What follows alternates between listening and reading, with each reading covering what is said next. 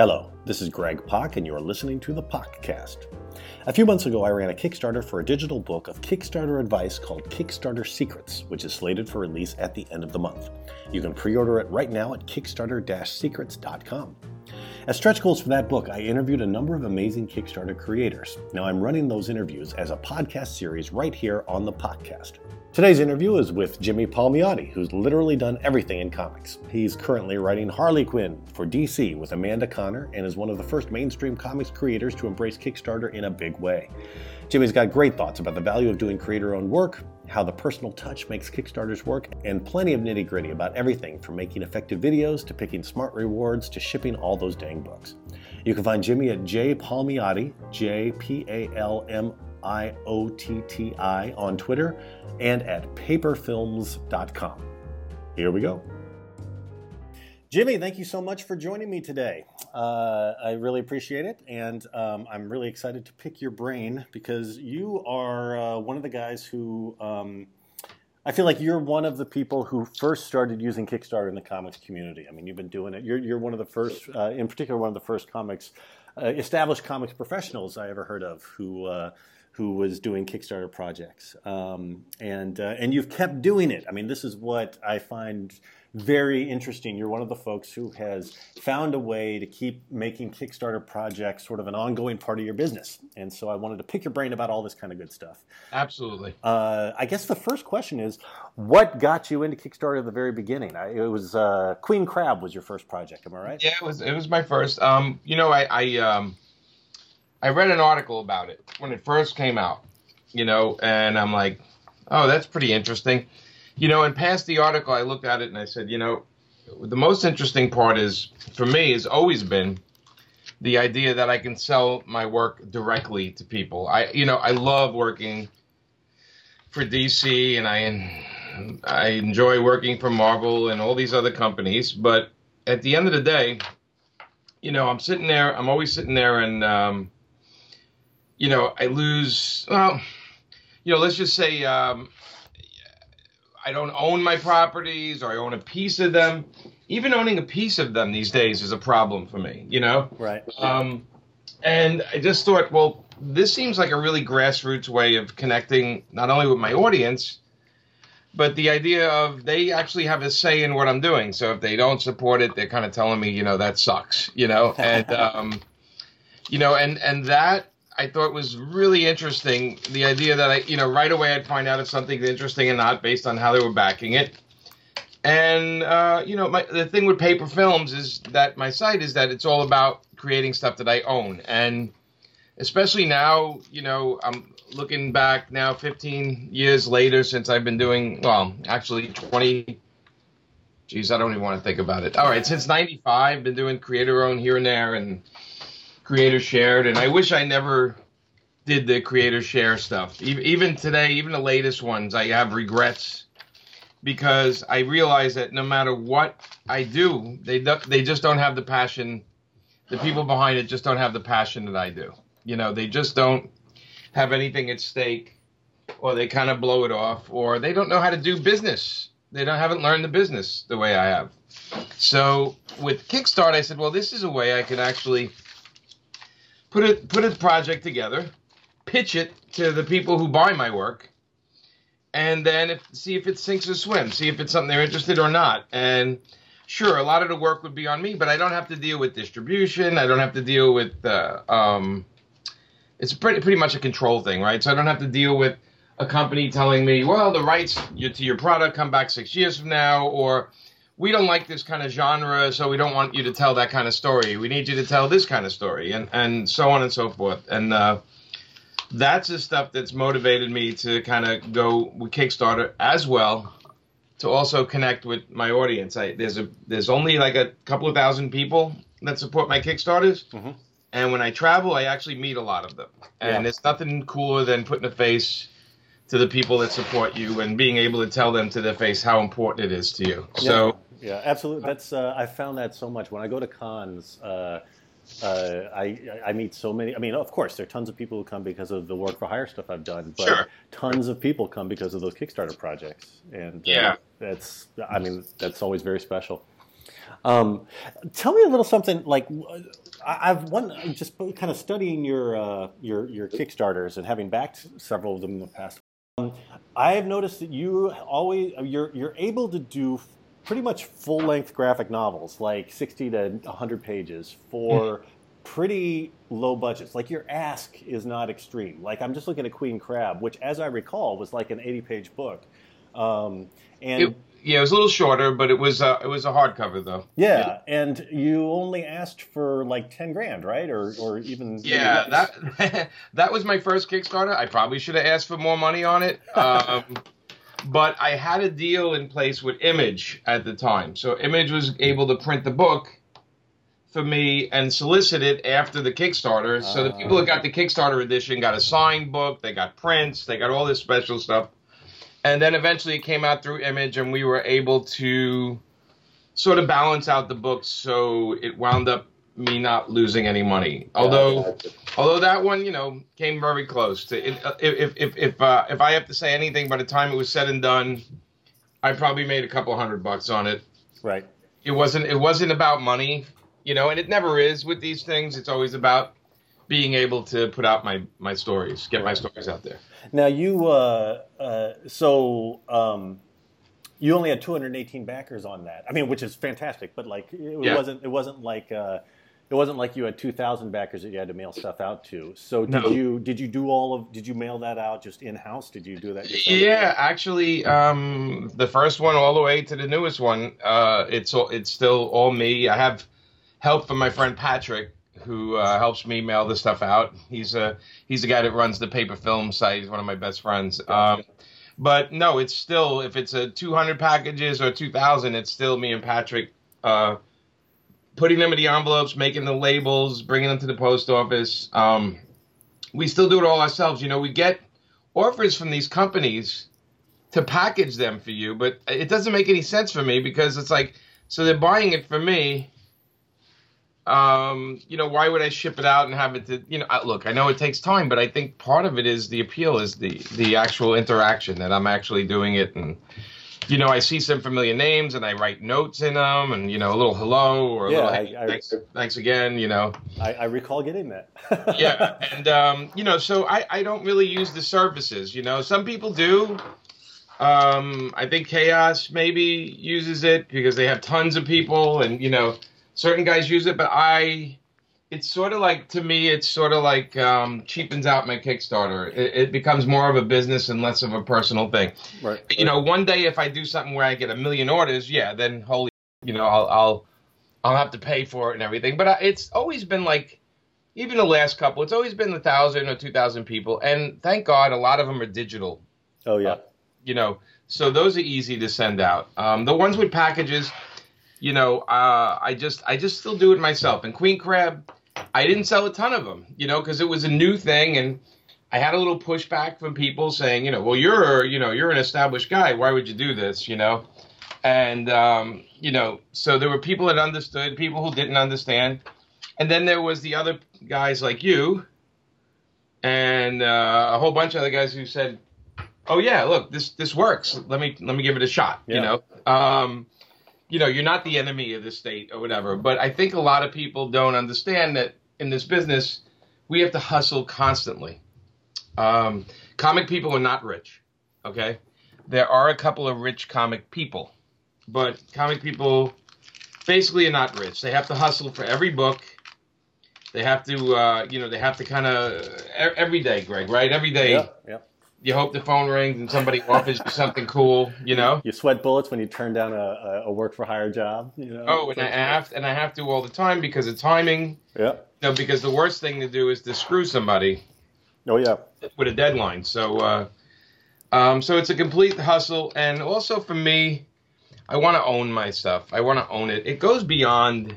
People say, "Oh, because you can go to Hollywood." I said, "No, it goes beyond that. So I can reformat it, so I can put it out, so I can own licenses if I want. And if someday some guy says, hey, I can make a movie out of that, we'll go for it. Yeah. I own it. I can't tell you how many properties I have that created that other people make, or other people, whatever. There's a whole there's a whole world of opportunity there that leaves us when we don't own our properties. Right. And it's like I said, this is just one part of Kickstarter. So do you sell your books at cons? Like when you go to cons, do you bring your Kickstarter books and sell them at your table and stuff?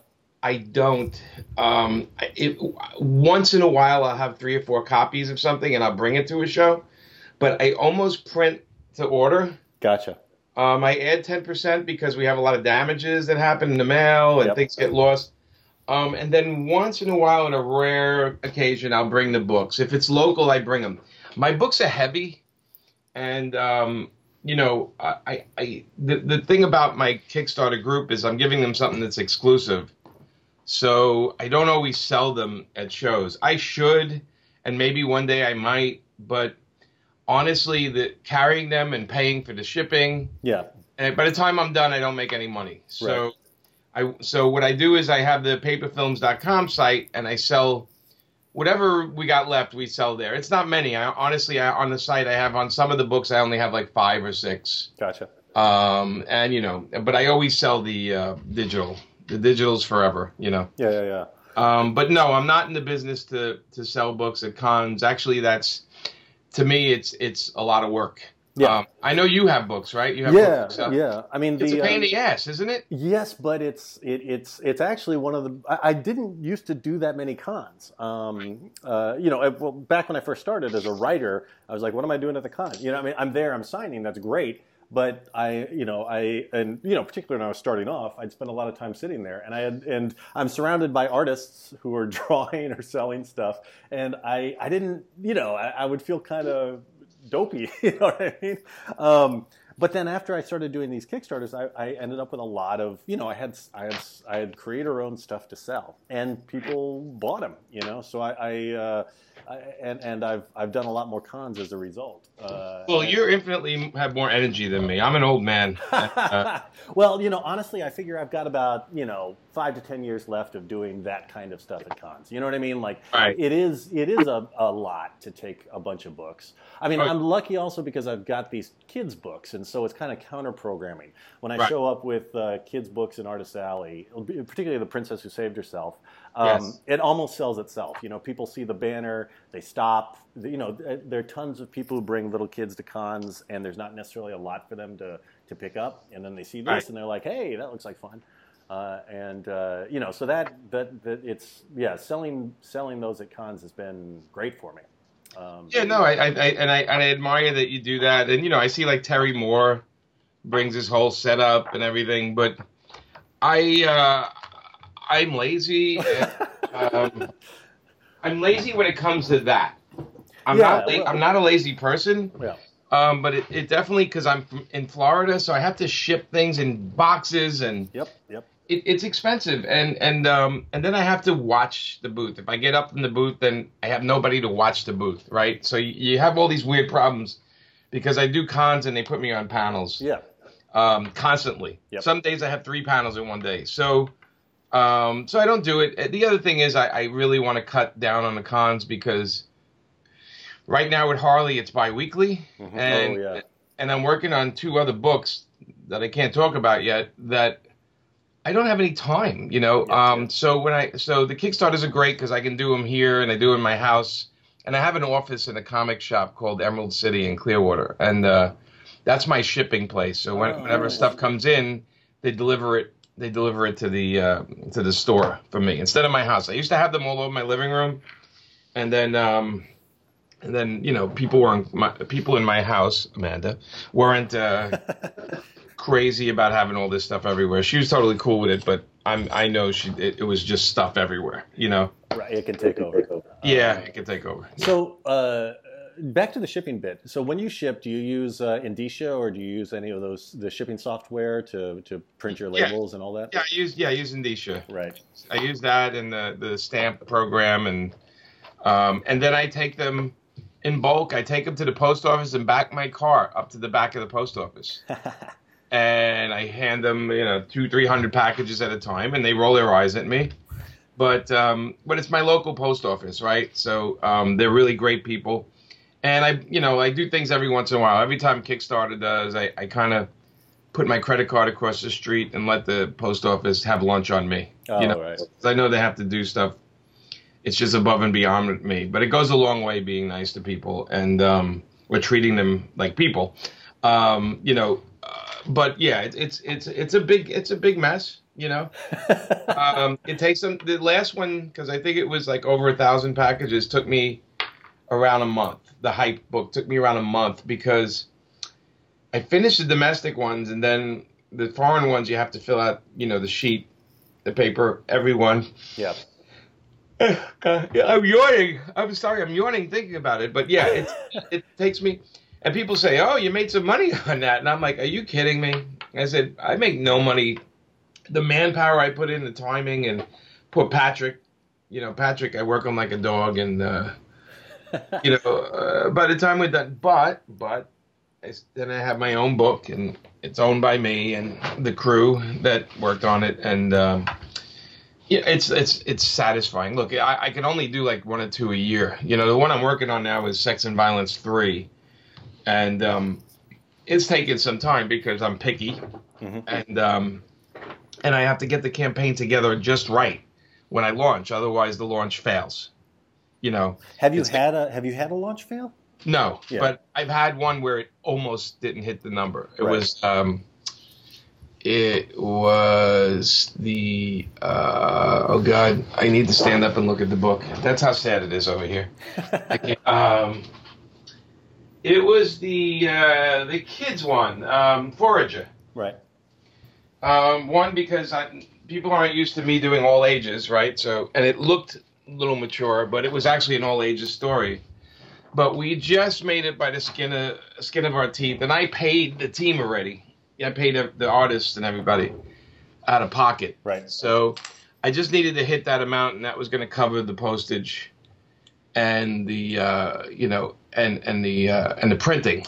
The good part is eventually I sold it to Amazon, and Amazon, we did a deal with them, and I made a couple of bucks, and they have it out now in a different format. Oh. When you say you sold it to Amazon, you sold it to Amazon Publishing, or Yeah, Amazon Publishing, just to publish it. They don't own the rights to anything. They just own the publishing rights for a couple of years. That's great. How'd you swing that? What was One of the guys that was on my Kickstarter worked there at Amazon, and he loved it, and he asked if we'd be interested in selling it to him, and I said, sure, show me the deal, you know.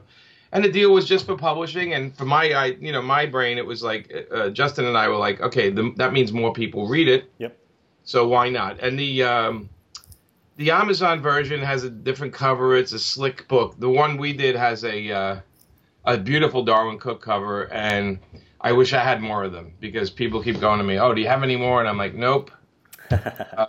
You know, Darwin. Yeah, did a beautiful piece, but they went with a cover by the interior artist and Steve, and that was fine with me. I liked that they were different. Yeah. You know? Right. And again, the people that got the Kickstarter one, well, that book's worth a couple of bucks. That's cool. For a dozen different reasons, and I never see them on eBay. That's my thing. If I see them all on eBay, I know nobody wants it, but I never see them on eBay, and that's a good sign. Okay. So now, what other kind of distribution, post Kickstarter distribution, have you done with your books, like the Amazon Publishing thing? Have you had other kinds of hits like that, or other opportunities with the books? You know, I've gotten offers. The only ones I've taken are, you know, well, the Image was for Retrovirus and for Queen Crab, and the only other ones I did is I did Sex and Violence in Denver.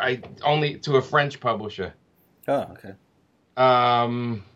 So they came out in hardcover collections. So Sex and Violence was one big book, and then Denver had Denver, and then it had a Painkiller Jane story in the back to sort of round the pages out. But it was in French, and it came out and did pretty well in France. And, you know, that's cool to do, you know, because then nobody gets offended, you know, because I mean, I'd love to put out Sex and Violence one day as regular comics. Mm-hmm. But I feel like I need to get 4 or 5 volumes done, and then I can do it as a monthly. Right. You know, do it backwards, right? And then do stuff. You know, one day, right? When I have time. Time is our enemy. Yeah. You know? I mean, clearly the the whole idea of continuing to do Kickstarters appeals to you, and you're doing it. I mean, is it a thing that you think you'll do till the end of your career, or is it I mean, does it feel like a sustainable thing that like would 5-10 years from now, are you still going to be willing to do all the boxing up of the books and all that kind of stuff? I will say I'll stop it if for some reason I make $1 million or a million. Remember we used to say $1 million? That's a lot of money. I will slow down. Mm-hmm. Them. I don't think I'm going to stop them. I love doing them, and people like getting them. I mean, the one odd thing, the one wonderful thing is every time I meet people, it shows like, when is the next one? Yeah, that's cool. When are you doing your next Kickstarter? I can't wait to get it. I can't wait to get, a lot of people like the prints and they like all the other stuff that comes with it. A lot of them love the game, the idea that they're watching it to see if the book they backed did well. And, I have to kind of, I think in a way I have to keep doing them because a lot of people do Kickstarters that don't deliver. Right. And, they hurt us all. These people, they hurt us all. Every time somebody does one where they rip off everybody or they don't deliver, it hurts us. You know that. Right. Because people look at it and go, oh, Kickstarter doesn't work. And so I'm always vigilant about that. But no, I think I'll always do them unless I start doing something else. I love doing them. I mean, I have two. I have one that, is in the middle, Sex and Violence. I have another one, a history one. That I'm working on, and then I have a couple I want to do. One of them is I want to actually get the creator-owned heroes books I did for Image, and put them into one big hardcover and do it Kickstarter. So like I want to repackage it, but do some cool stuff with it. And so yeah, I have plans. But best laid plans, right?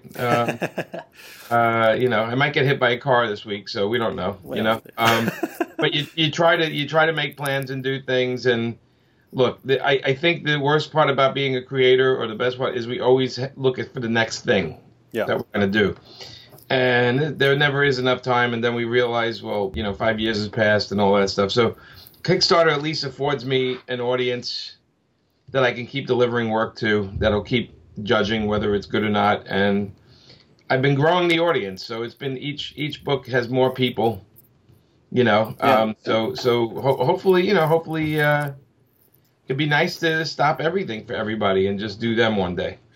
It's interesting. Now, when you first started doing the Kickstarters, I'm just kind of curious, like what your set of experiences had been to prepare you for it. I mean, had you ever?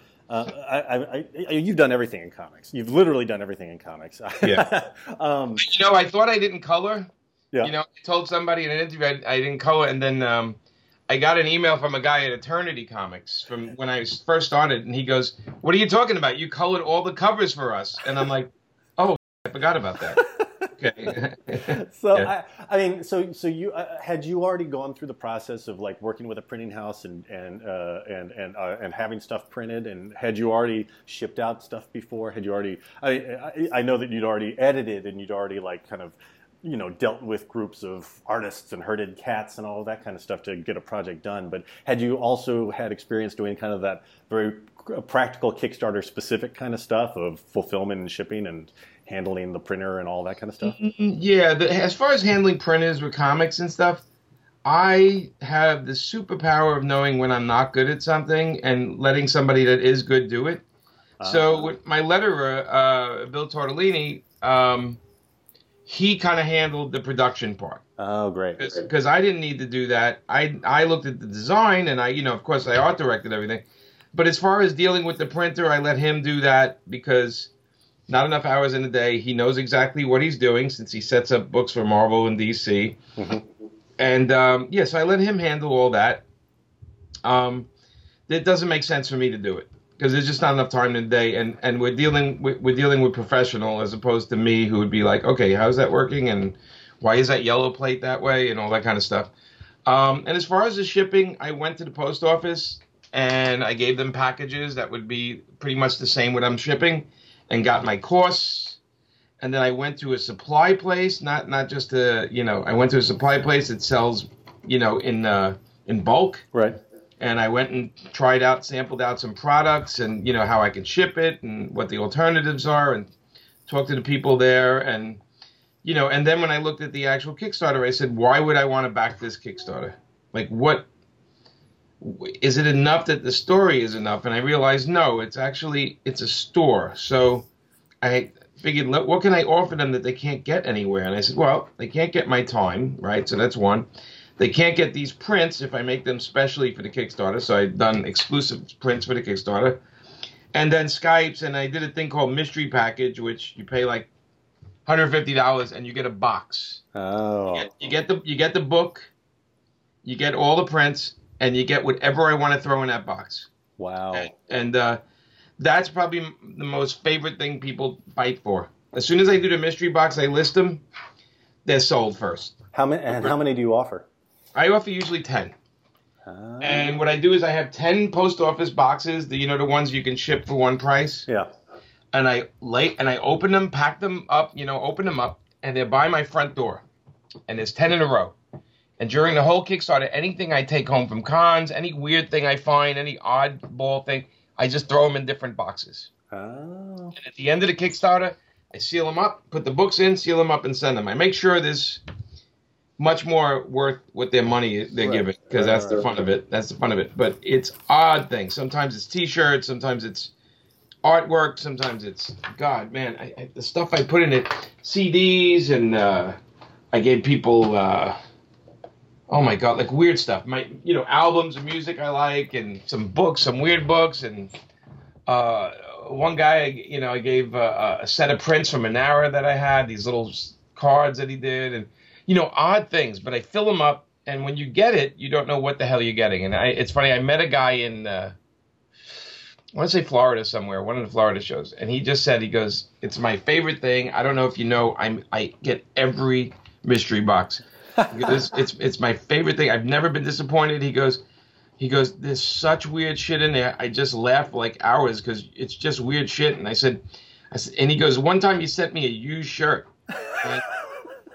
And I said, oh, you got I said, that was my first Love and Rockets T-shirt I bought in San Diego Comic-Con in 2000, not 2001, 91. Oh, my God. Or 92. And he goes, dude, it's my favorite work shirt. He goes, it's so worn. He says, you can't, And I'm like, dude, I did that to wrap this other stuff. He goes, yeah, I figured that, So I do stuff like that, but you figure out, well, what do people want? What do they want? What can't they get and just buy on the internet? And then again, with every Kickstarter, I do like a little personal note and I sign it to the person. So there's like there's an intimacy to it, right? As well. And then we also push the website. So if people want to get my stuff, they can go to paperfilms.com and they can look what else we got. Look, it's only me, Justin, Amanda, Frank Thierry, maybe a couple of guys, Paul Mounts. So it's only the bunch of us, and so we're not some giant enterprise, but we figured if we're going to do this, we have to make it personal and cool and offer cool stuff.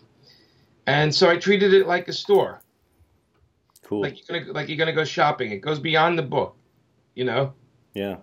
Now, so when you did your first one and you were starting to get the word out and all of that, I'm curious, sort of where you started and like how, like did you have a newsletter already, an email newsletter, or did you just get out the word through Twitter and what kind of social media did you use? I so for all of them, I only used Twitter and Facebook, okay. and then I pulled favors from all the sites that would support my comics. I said, if you want an exclusive story, I give you an exclusive pages of art and an interview. Great. And so they seem to go for that. And every interview, Bleeding Cool, Newsarama, CBR, The Beat, all that stuff, they would do a little piece on me, an interview, and I'd talk about it. They'd have different questions. And, look, I know it's a lot easier for me than somebody who's starting out, so I realize this. But I use my contacts. And for every article, I would get a couple of orders. On Kickstarter, if you look, you check where the support. The other thing I did was I contacted Kickstarter right away when I was my first one. Mm-hmm. I contacted the people there, and I explained who I was. And I said, look, I want to do this. Any advice you have? And they were very nice. And when it was successful, I made friends with them. Yeah. And then, so they would ask me whenever I do one, let them know, they'll look at it. And, I've been lucky to get like the spotlight a lot of times. Right. I earned the spotlight because every one of my Kickstarters delivered and people were happy. No complaints ever come in from my Kickstarters. And that helps you. Mm-hmm. You don't see it, but it helps you. It gets you the spotlight, or it gets you the pick part. And you find that maybe half of your business comes from people just randomly looking at Kickstarters. Right. And saying, oh, that looks pretty cool. Or it's featured on a page and they say, oh, why should I do this? And the other thing is, I realized that if I was going to do this, I have to be somebody that supports other Kickstarters. Yeah. Okay. And I supported a load, and I still do, and people see that. When people do Kickstarters, they send me their link and say, can you relink this? And I look and they haven't supported any. I have a nice conversation with them, saying, I would love to help you, but you haven't supported anyone. And I think this is important. Yeah. Yeah, I was actually just looking. I saw you hit 155 projects that you've backed. I recently went past 100 last year, and I was patting myself on the back, and then I saw that you hit 155. But that's how you do it, man. A lot of friends and weird stuff. Not always comics. I sometimes I backed the guy that made sweatshirts, and I backed the guy that made Laser Beam, and I also look, and if there's a comic I like, I back it. I don't know who the hell the people are, but I don't care. That looks like something cool I would buy, so I back it. Yep. And music too. I see the performer, and I'm like, okay, they only need like $3,000 to get their CD done. Why? Well, that's awesome. I'm going to get a copy of the download of the music, and hell, it's only costing me $10, and I would pay that for that album anyway. So why not support them? Yeah. I've done all kinds of stuff. A lot of film projects because I came out of film originally. So basically, if anytime I know somebody, I'm almost always backing it. You know what I mean? Which actually brings me to a question, because I realize, I know that those videos are really important. And I spent a lot of time making my Kickstarter video, short and sweet and to the point and to try to make it as good as I can. At the same time, I very seldom actually watch people's Kickstarter videos. I usually just, if I see the thing, if I know the person, I'm just going to back it. But I'm just curious, like, what's your philosophy about Kickstarter videos, and what's your advice regarding them? The first one I did had me talking, and it was stupid. I can't even look at myself, so that's one thing. So I realized that most people don't read them all the way through. Mm-hmm. They don't follow them. You see how you could tell when they do. But I decided to do movie trailers, like a fake movie trailer, right? Using the art on the book, and it serves two purposes. It shows the tone of the story that you're doing, so right away people don't have to read so much on the bottom what it's about. They kind of get that from the little trailer I make. And I do it on a Mac, it's easy to do. And then I put some music, and then I just say, coming soon, and here's the title, and throw a ton of art, because I always have the book started ahead of time. And people watch them all the way to the end. Right. And they're what, 2 minutes long or a minute? Yeah, 2 minutes tops. Yeah. 2.5 minutes tops. And I realized this gives people an idea of what we're selling and what we're doing. And at the same time, it's easy because it's quick cuts and it's simple stuff. And then if they want to read more, then they read down, if they want to read about it.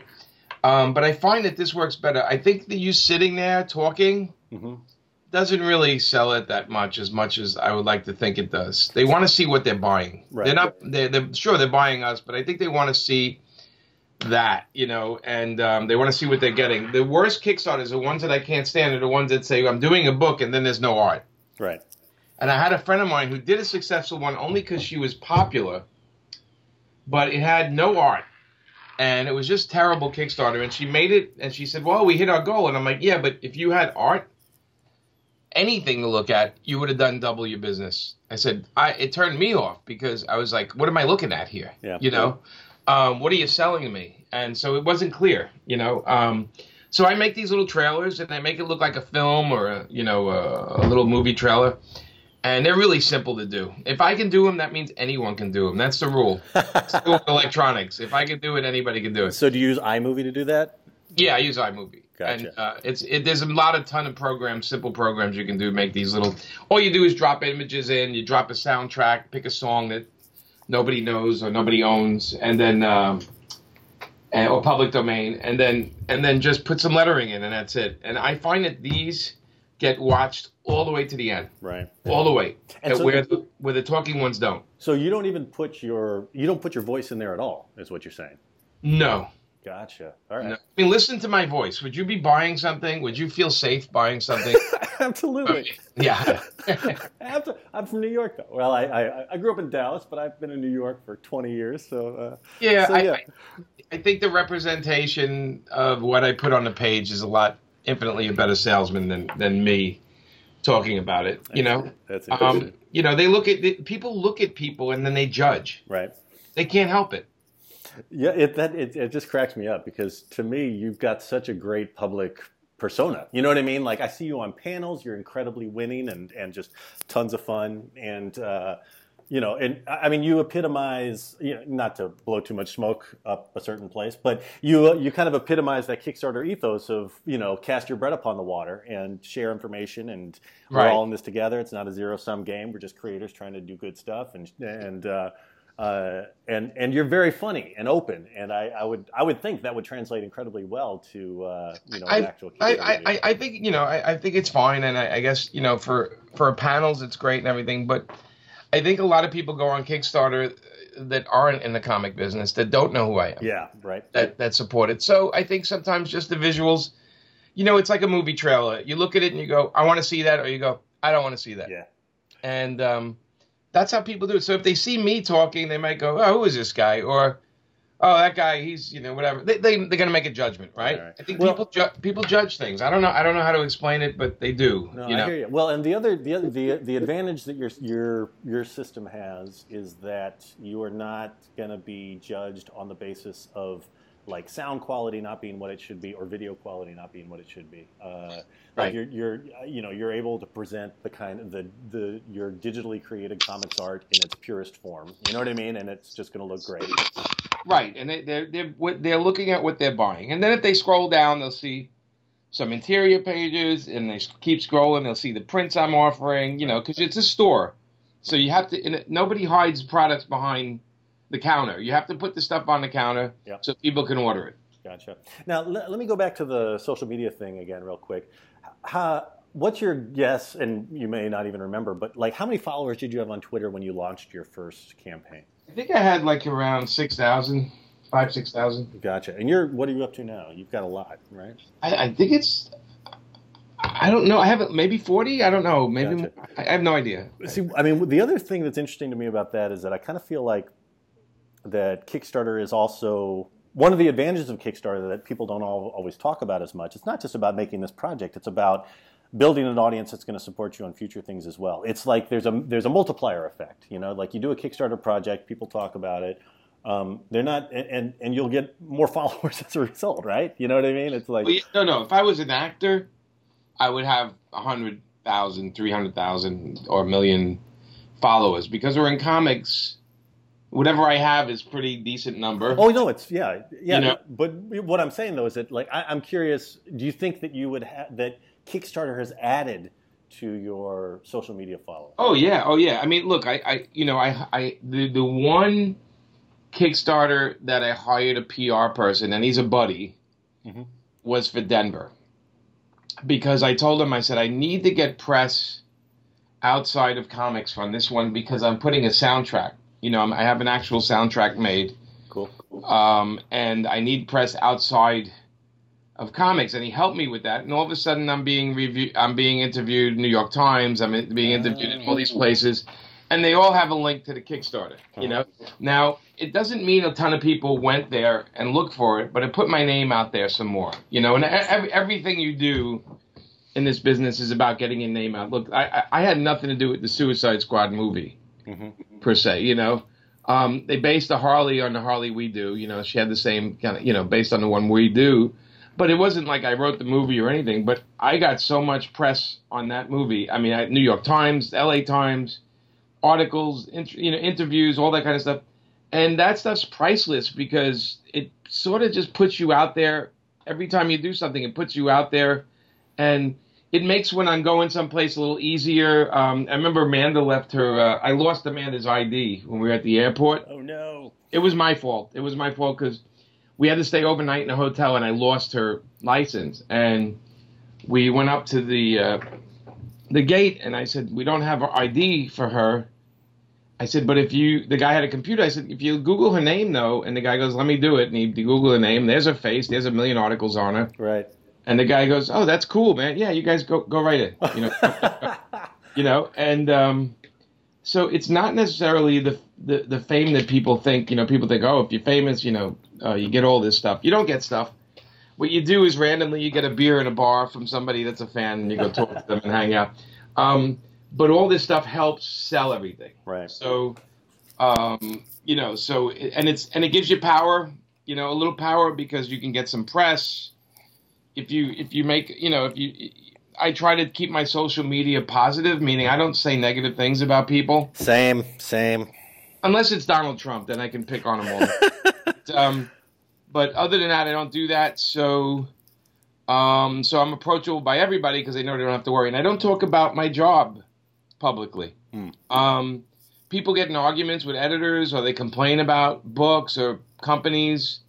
I never do that because I feel it's cowardly. I feel it's really cowardly, and it shows a weakness. When somebody leaves a company and complains that they did this to that or that to them, to me it shows a weakness. It shows that you can't confront the person themselves and work it out. And it's a very weak thing. So when people do that, they lose points with me as far as creators. And they do. I see creators go online all the time. This company screwed me, this and that.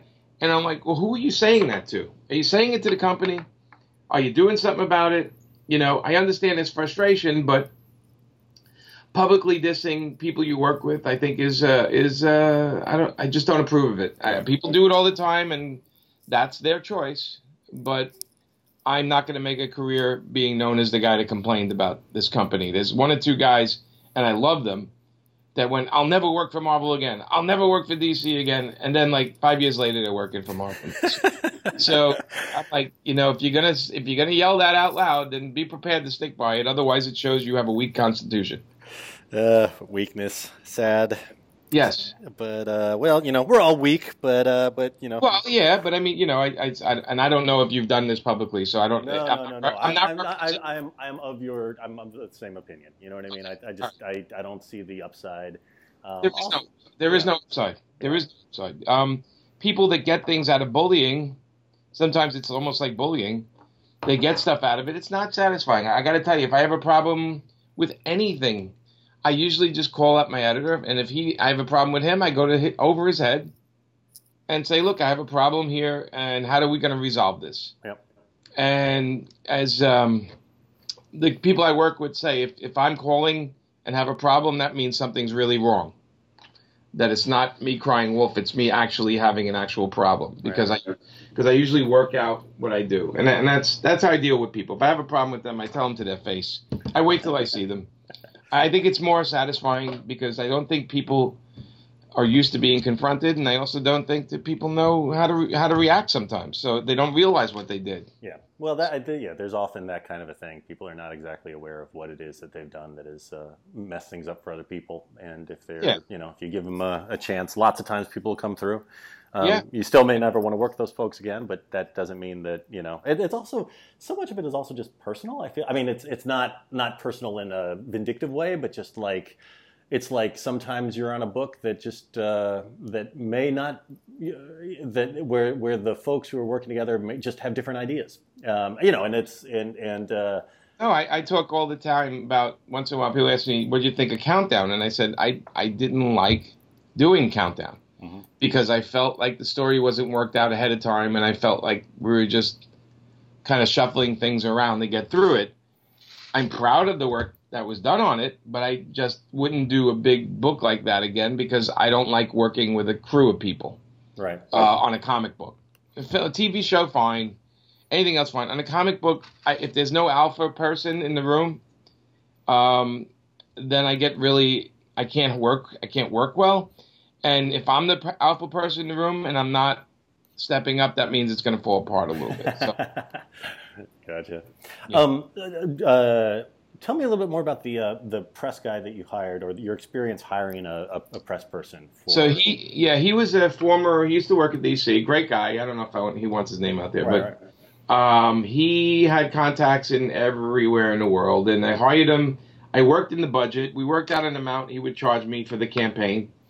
We worked out a budget, and I worked it into my Kickstarter and into the price of the Kickstarter. It wasn't that much money. Right. But by the time we were done, he got me over 200 interviews. Wow. In different places. You sat down and you did 200 interviews? I did some. We would do like phone. I'd be on the phone. It'd be one interview after the other, after the other, after the other. Oh my God. I did some question ones. I did around 200 total. Some were with my guys, so some were with my artists, some were with the guy who did the music. But at the end of the campaign, he sent me a list of everything we did, and I'm like, Jesus, that was amazing, and he was worth every dime. But it was for that campaign. Now, the next one I didn't need him. Right. Because I felt like this wasn't one that I was going to sell hard to the public, which was Sex and Violence 2. I said it doesn't need it because once I do the Sex and Violence books, everyone wants them. Mm-hmm. It might have something to do with the title. Yeah, I mean, Sex and Violence, it's really, it's such a basic name that you would think somebody obviously did it already. And then when I looked it up, I'm like, nobody ever did a book called Sex and Violence. They did Sex and Violins, right? George Perez. Right.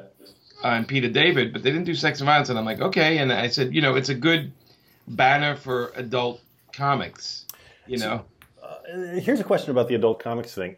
Do you worry about, do you have to do any kind of checking to make sure that people are a certain age before you mail that stuff out, or you sell it, or is that even if people have a credit card, you just assume that it's yes. Legit? Yeah, I don't do any research. If they're buying it, I tell them in the thing that it's adults right. only, so I'm guessing adults are buying it. That's right. If some 12-year-olds got it, it's really not going to be anything too hardcore that they haven't seen before. Right. One search on the internet and all that shit's broken,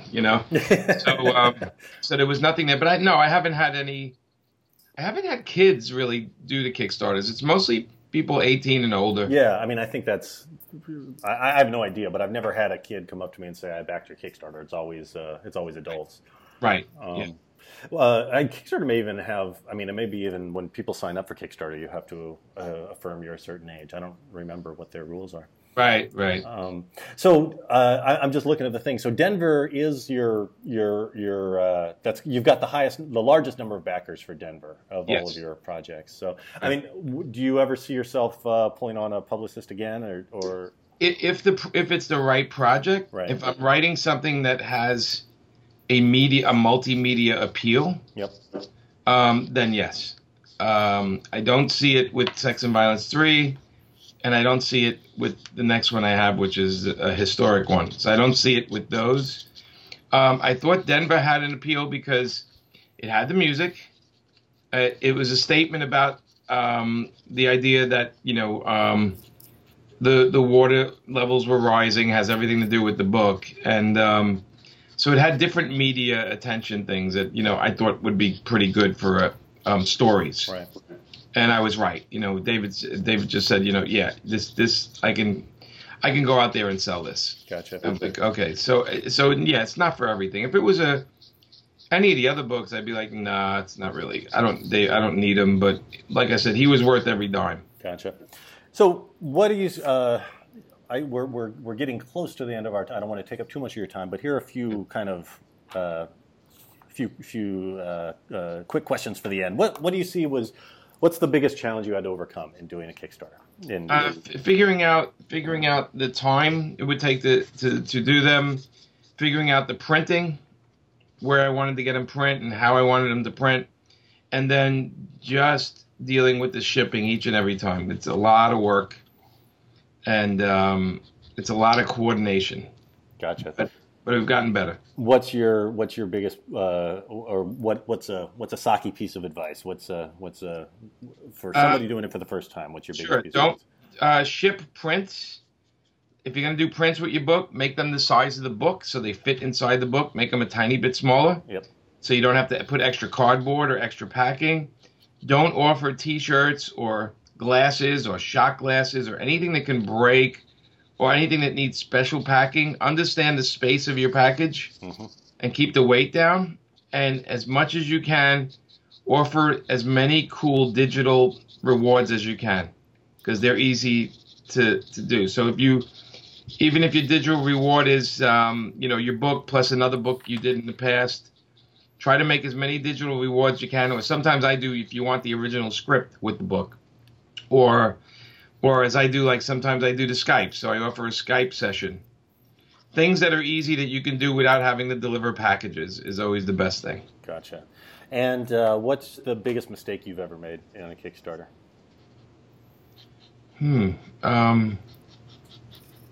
Mistake.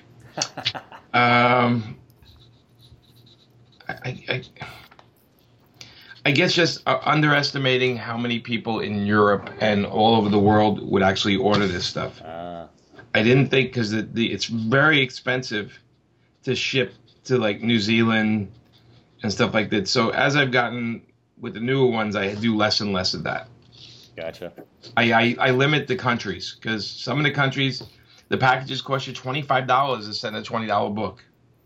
Right. So, so how does that help anybody? Okay, and then here's one last one. I know both of us came into Kickstarters after we'd already done quite a lot of stuff in comics. Do you have any? So, sometimes it's hard for us to give advice to folks who are coming in from the beginning of their careers. Right. But do you have any advice for folks who are starting out from the very beginning and are thinking about Kickstarters? Yeah, I would say build up your social media presence on Twitter, Facebook, anywhere you can, Instagram. Build it up. Make sure everyone that you ever met, every family member you ever deal with, backs your Kickstarter.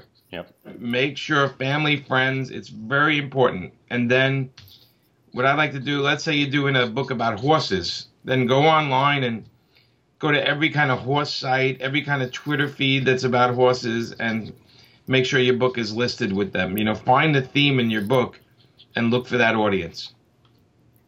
Excellent. Yeah. All right. Anything you want to add? Any other key bits of advice or any thoughts about Kickstarter? Yeah, be nice. Make sure when people tell you they lost their packages, make sure you print a lot of extras. Mm-hmm. Make sure your shipping's in order and you keep track of everything and every package. So when people tell you they didn't get it, you can say, actually, you did get it, or I sent it twice, and what the hell, we have those once in a while. And have you ever not sent somebody something when they ask for it? No, I always take care of people. Yeah, me too. It's I don't even. Yeah, exactly. Well, I if they tell me it's damaged, I tell them to send me a photo. Oh, okay, gotcha. Photo, because I can't just take their word on it, because some people, it's damaged, I need another one. Most people are trustworthy, so I don't really worry too much. But just you have to be the best customer service on earth. Yep. And go above and beyond with your Kickstarters. When people really back you, go the extra mile with them. These are customers you're going to have for a long time, so treat them like gold. That's the best advice I can give. Awesome. Fantastic, Jimmy. Thank you so much, man. Hi, Greg, man. Just like I said, this was fun. I wish you luck with everything, buddy. I'll probably see you in New York. Yep, I'll definitely be there. And that's it for today's podcast. We'll be back soon with another interview. In the meantime, feel free to check out Kickstarter-Secrets.com and look for Jimmy online at jpalmiotti on Twitter and at paperfilms.com. Thank you so much for listening, and see you next time.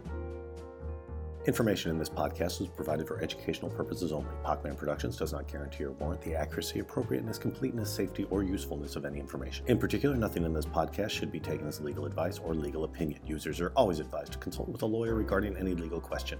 The opinions expressed by interviewees are theirs alone and do not necessarily reflect the opinions of Greg Pak or Pacman Productions. All content copyright 2016 Pacman Productions. Music composed and performed by David Libby. DavidLibby.net, DavidLibby.net.